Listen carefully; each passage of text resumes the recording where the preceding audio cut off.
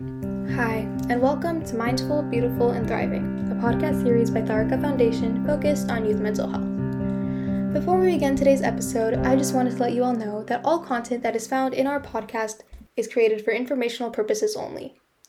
This content is not intended to be a substitute for professional medical advice, diagnosis, treatment, or therapy. Always seek the advice of your physician or other qualified health provider with any questions you may have regarding a medical condition, and never disregard professional medical advice or delay in seeking it because of something you have heard in this podcast. Thank you so much, and without further ado, let's get started. Hello, everyone. Welcome back to the Conflict Management series. I am your host, Poonam, and I do have Deborah Lafon with me today. She is a licensed therapist working in this field for more than 22 years.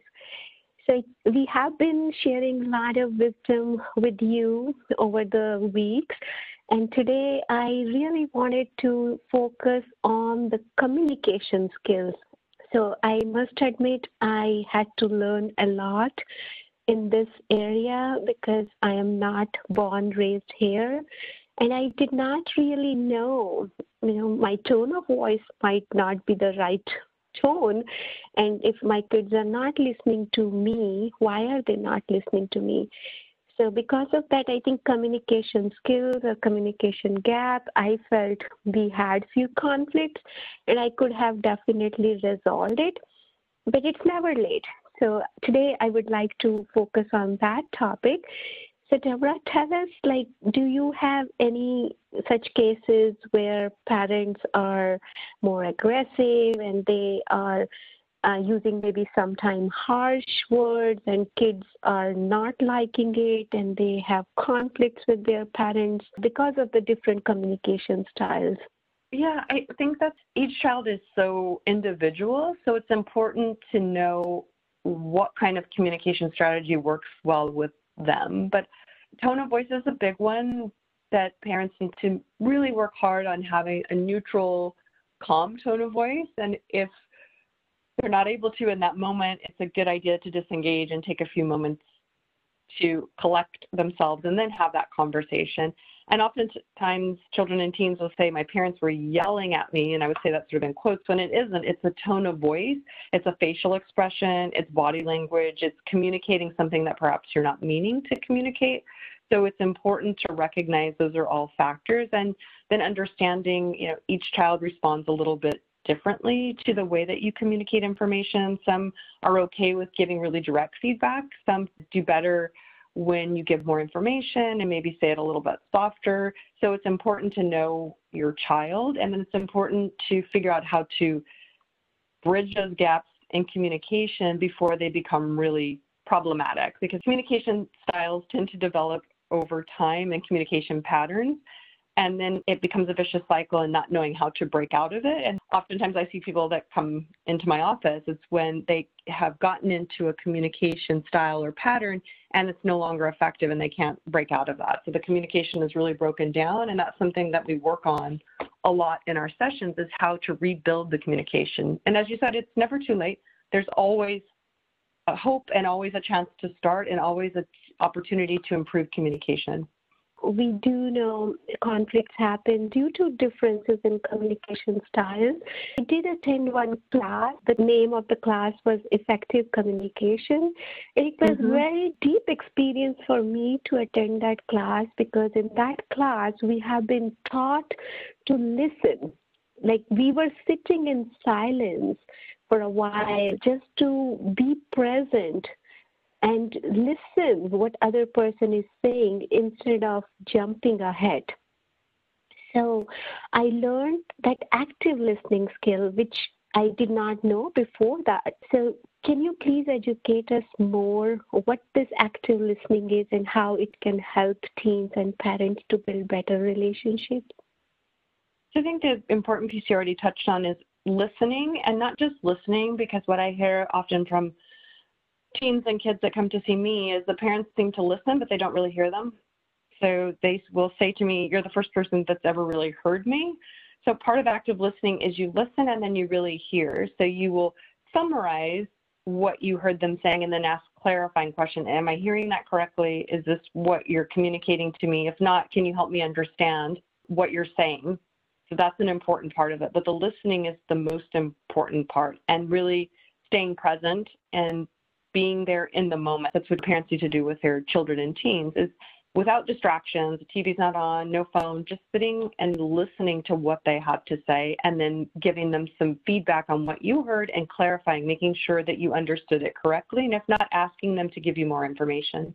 Absolutely. So, Deborah, another aha moment for me was like I never made eye contact when I was talking to my kids. I was either in the kitchen or in the other room asking a question. And then sometimes I did listen to them partially. Sometimes I did not understand them, right? So in that class, I did learn I need to make that eye contact. As you were saying, body language is also important. Is my kid listening to me? Am I understanding what my child is trying to say? So after attending that class, the teacher had given us a homework exercise and asked us to make eye contact with the child. And it was an amazing experience. My child was not ready to make that contact. Even he was super busy. His head was down. And I just stood nearby him, and he then looked up and he said, "Why are you standing here? Are we not done talking?" So I said, "Look into my eyes and let's now talk." It was, I think, even different experience for him as well. So what I felt, we busy parents, we are multitasking, and we are really not making that connection, that deep connection or relationship with our own child. And we are just, talking without even listening to each other. Right. So I really felt very different when I made that eye contact. So now, I make sure I do have that contact. And as you're saying, distraction-free, that quality time. Yes, you cannot spend many hours. That's absolutely fine. But are you having that undivided attention and quality time with your child? So that was my learning from that class. And active listening. Oh my God, it definitely made a huge difference. And so I do paraphrase what my child is saying. I do tell them by saying, yes, I do understand where you are coming from, so that they do feel that assurance. They do feel like, yes, my parent is listening to me. So my advice to all the parents is do build that relationship. I mean, I'm not saying I'm perfect. I learned it hard way. And I will tell you another story. When I used to pick my child from the daycare, I will ask, how was your day? And it was just one word, fine. And I had really hard time asking more information. I think maybe because I was multitasking.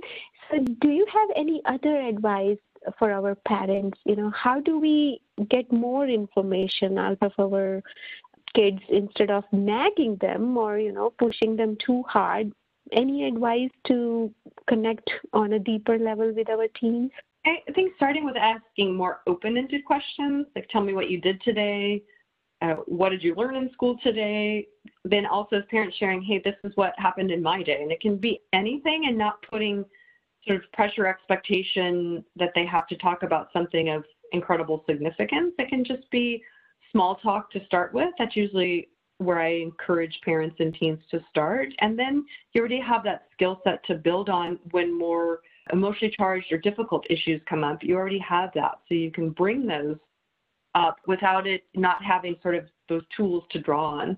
And I think you said something really important. It's having that time, and you don't have to have hours of time. A lot of times what I encourage parents to do is have a check-in, even if it's just once a week. And parents will have their list of things perhaps that they want to talk about, and then I encourage the teen or the child to, if there are things that they want to talk about. So it's a devoted time just to that communication, because if there's multitasking, the message that's being communicated indirectly is that it's not significant or important. So probably you're not going to get the outcome that you want if it's not sitting down.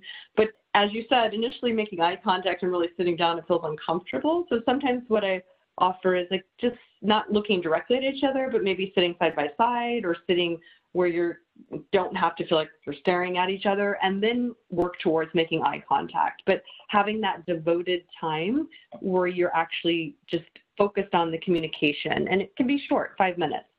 It doesn't have to be a long conversation, just showing that each of you are invested in that, and especially for parents, like I'm here and I'm really listening and paying attention, but open-ended questions are better. But don't be surprised, teenagers aren't really forthcoming with information. Unfortunately, in most instances, they want to share information with their parents. That's part of developmental stage, but doesn't mean that you can't still have communication. It's a skill set that you need to build together with your teenager. Yep, and other thing what I observed, Deborah, I was asking what went well in your day, but then I learned it's okay to ask what did not go well, because we do not have perfect day every day. So it's okay to even, ask those experiences which maybe made them unhappy, right? So I did learn, as you were saying, asking open-ended question, it did help. So other thing what I did, and having that one-on-one time, if you do have 2 kids or 3 kids and you're not able to give that time in a family setting, so do have that one-on-one outing. Like I go to Starbucks, maybe, in that environment, kids feels more connected with you, or Right. do that ice cream social kind of thing. I felt even at work, sometimes managers, they take away us from the work environment so that we are feeling more comfortable expressing ourselves. So I learned from there. I said, why don't I do that at home? And it really helped, making that coffee time together. Or now I do cook with my daughter. We have really good time cooking and talking and making that laugh and connection. So different stages of the childhood, I had to adopt different methods of communication and that connection. So it was wonderful to learn all those active listening skills, tone of the voice. And tell us, Deborah, something about, sometimes we need to remind our teens multiple times to maybe keep the room clean, or do you eat on time, are you done with your homework? Any advice on that front? Like, I do not want to sound like I'm nagging my child, but I want to make sure the child is doing the right things. So any advice for such things? That's kind of where what I've done with teenagers in particular is the weekly check-in. So parents can check in, and this is if your child's already responsible and they're staying on top of their tasks. So then it doesn't come across as nagging on a daily basis, because that's what I hear from teens. Mom or dad, they're constantly nagging me, asking me the same thing. I'm taking care of it. They need to trust me. I'm being responsible. So having a weekly check-in, the things that maybe questions that you have, did you finish your homework? Is there anything that you need to follow up on? Are you making sure that, you're taking care of your household responsibilities? I think that that's a good strategy that I found that works typically for teens and for parents. But then again, it just depends on the unique situation of that particular teenager. But it's also good not to ask too many times or give too many reminders, because as teenagers are growing up, then they have more freedom, but then it also comes with responsibility. So giving them the opportunity to show that they are responsible means not asking them or following up behind them so often, but checking in to make sure that they are doing that. So it's a fine line, it's a delicate balance, but I think it's important to find that with your particular teenager or child, because it's different for each one. Like perhaps if your teen is struggling with mental health issues, it will look very different than a child that doesn't have mental health issues, or a teenager. And some teenagers and children do really well with structured schedules, and so then they can follow the schedule. You don't have to follow up behind them, or you can say, hey, did you meet the target goals on your schedule? Some don't like that. So it's knowing and understanding your child well and your teenager well, and then in terms of checking in with them, doing that in a way that is conducive to who they are and what works best for them. Absolutely. So, Deborah, I will tell you another story with my son. He's part of a Boy Scout troop, and he has bi-weekly meeting every Tuesday. When I'm at home, I do remind him and ask him, do you have a meeting tonight? So that has been working out great. So one time I was not at home and he forgot to attend the meeting, and later he felt very bad. So I told him, just don't depend on me. Why don't you put a calendar reminder in your calendar? Use the technology. So I think it was good. He did miss one time. He realized to take that ownership and then have that responsibility. So sometimes I felt like it's a good idea not to make them dependent on me, right? So they need to develop that sense of responsibility. But I need to showcase them or maybe give them ideas. Even so, that's what I do now. I do put calendar invite if it is a doctor appointment. So I had been doing that when they were young, but now they are teens. They have developed that good habit, so they do put things on their own calendar. I do not need to remind them. So everything went well. But as a parent, I think I had to showcase them how they can use technology to their benefit. And it's okay if they did miss one or two, but they learn from it. That learning from your mistake is more important. I think that's what my experience is. So building on those adult skills that they're going to need, right? So they need to have that where they're not going to have mom or dad to follow up with them when they go away to college. They need to have those skills. And so he missed the meeting. It's not like he missed a huge test in school. Not that Boy Scouts isn't important, but that was a good lesson for him to learn. Like, I need to be on top of my calendar. I missed a meeting. I don't want to miss a meeting, so I need to be on top of my schedule. Yes. So I think that's what our learning was. It's okay. I had been reminding him for so long, but it is now the time to give him that responsibility. And you said, and now he's part of high school and he needs to soon think about going to college and becoming independent. So it's very important for us parents to teach those skills before our kids are heading out to college. So wonderful conversation with you today, Deborah. Really learned a lot about the communication skills.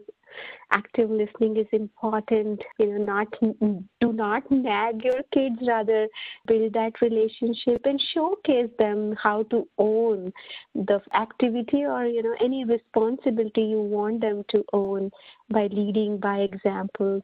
So we will definitely connect again next week. We will summarize all our learning, what we have been learning for so far. So if you have any questions, do let us know. We are here to help you, listen to you. Thank you so much for joining us, Deborah. You're welcome. Thank you for listening to Mindful, Beautiful and Thriving, a podcast series by Tharika Foundation focused on youth mental health. If you like our podcast, please subscribe and share it with your friends. Stay safe and healthy. Till next time.